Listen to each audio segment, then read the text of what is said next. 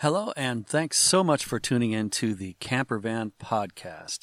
I'm coming at you after a bit of a hiatus. I haven't recorded in a while and just frankly haven't had much time to work on this project. And that was mostly due to an illness in the family.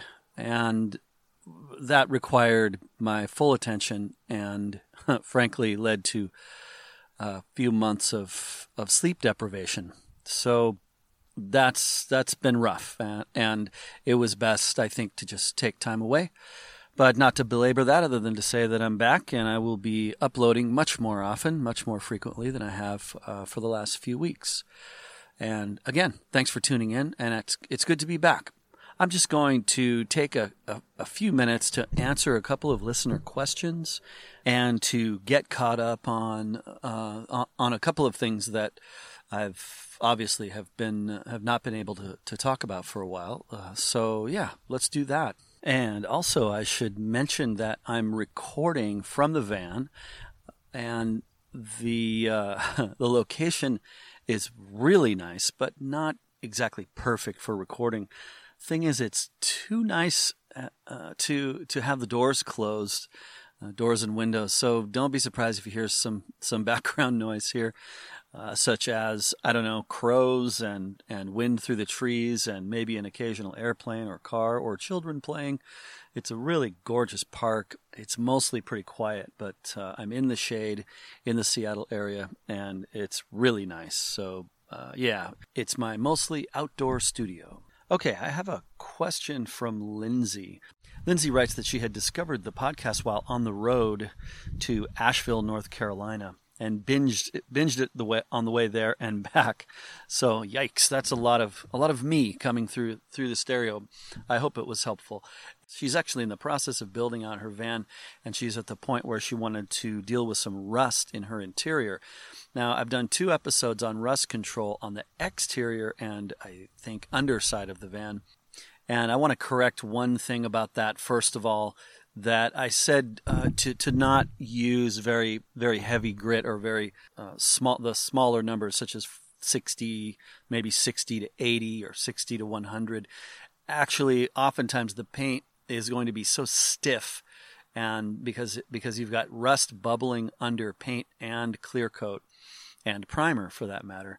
And so it is necessary oftentimes to grind that down to the metal with some very rough sandpaper. The trick is to keep that sanding work to a minimum in terms of the area you're scraping, because you don't want that 60 grit getting off into your nice paint. So it's important to control it and only grind on the little spot that you're trying to knock paint off of. So there's that.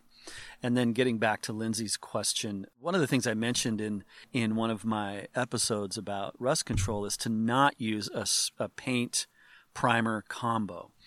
And just real quickly, the reason for that is that it misses the point of primer and paint. Primer is formulated to grab onto the metal or the wood or the plastic or whatever it is that it's formulated for. So to mix it with the paint is really absurd, and it's a ploy. It's a come on from the paint companies. I'm always bothered when I see it. You know, a friend of mine hired a cheap painter to paint his house, and the guy painted everything in the primer combo, really cheap primer combo paint. And of course, in the first season, it started to bubble and fall off. Really frustrating to see. So, yeah, I stand by that. Don't use those combos. So, but Lindsay, before she heard my episode, bought that stuff and used it on her interior where she had some rust and where she had dealt with some rust. So, or some bare patches, maybe where she had scraped or sanded away some paint or done some drilling, that kind of thing, where it makes sense to go back and touch it up with primer and paint. And my advice to her via email, I've already answered her question, but I thought I'd get into it a little more here. My advice to her was to clean it up very well and to see if that primer paint combo comes off easily with some sandpaper. So let's say you've already sprayed some of that combo on an area over bare steel, and then you You just lightly try to scuff it with some 200 grit or 120. If it falls right off, then keep going and keep sanding, get it all off of there and start over. That's my advice with regard to that.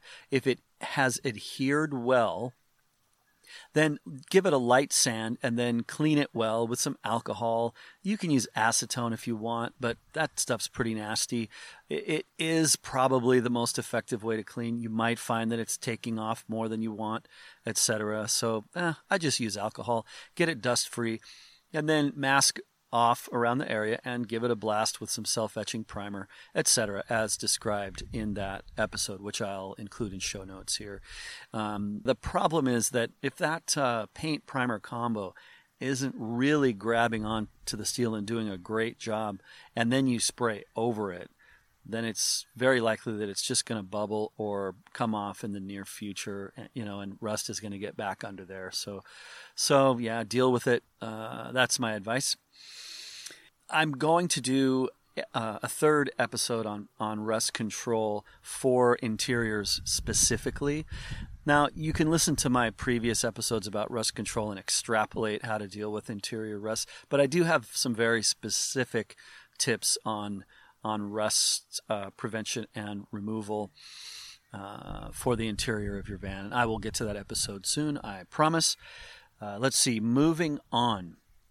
I got another question from Matt. Matt says, "Hey guys, I recently bought a secondhand Goldstream Storm pop-top camper. I was wondering if you know of / could recommend a spring mattress that would be good for the queen end. I am assuming the weight and thickness of the mattress would need to be considered." And then he asked, do you sell anything that would be suitable? So I think there's some confusion there from Matt as to what we do on vansage.com. So he read our Campervan mattress article and then asked us about mattresses that we make or sell, and we don't sell anything. We only recommend and point you to companies that sell stuff. So there's that, first of all. But now let's get back to the question of which mattress is best for that camper. And the answer is I have no idea. And the reason that I feel that way, and that's opinion to some extent. Some people say, oh yeah, go get the, et cetera mattress and you'll be, happy forever. I can't possibly answer that question because, in my opinion, because you need to go try some mattresses. And, the thing is, even if you go into a mattress store, and by the way, don't feel bad about going to mattress stores to test mattresses and then walking out without buying anything, because the markup on mattresses is astronomical. It's hundreds of points, percentage points of profit. And it's one of the reasons that the mattress industry is so rabid with its marketing. All of the internet, new internet mattress companies and then all of the mattress stores you see in all the towns all over the world.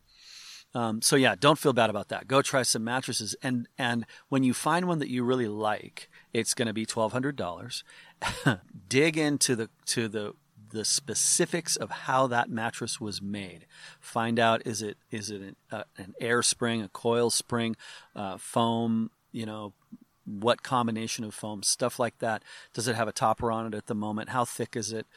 All those things. And then you can go find a much cheaper version of that mattress or assemble one from foam, etc. And if you go to vansage.com and just type in Campervan mattress or just mattress in the search bar, and I'll include a link in show notes, you will find our article on that. And I talk extensively in an episode about choosing mattresses of this podcast. And by the way, it's transcribed in that article, so you can also read it there or you can listen to it. At any rate, it helps you to choose a mattress that's going to work for you specifically. Now, as far as size and weight, I had never heard of the Goldstream Storm pop-top camper. Now, this isn't a van, and even if it were, I don't know all the vans, and I certainly don't know all the pop-top campers. And by the way, there are a multitude of Goldstream Storm models, so I can't even tell you. He doesn't include the year or or the specifics of the model. So I really can't answer that question. My guess is that any mattress will be fine in terms of weight.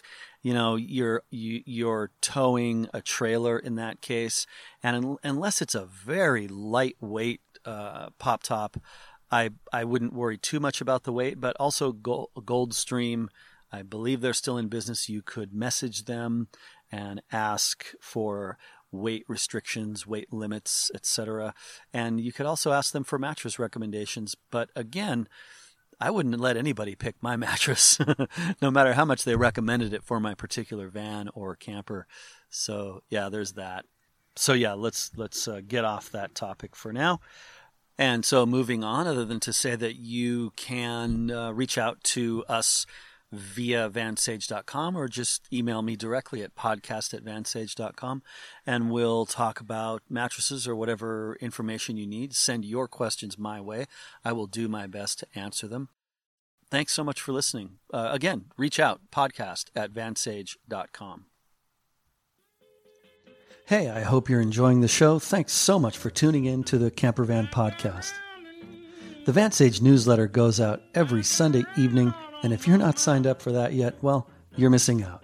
Packed full of valuable, fun weekly features, product resources, videos, photography, exclusive content, and other cool van life stuff. It's easy to get signed up, only takes a few seconds, and the link to do so is in show notes right there in your podcatcher app.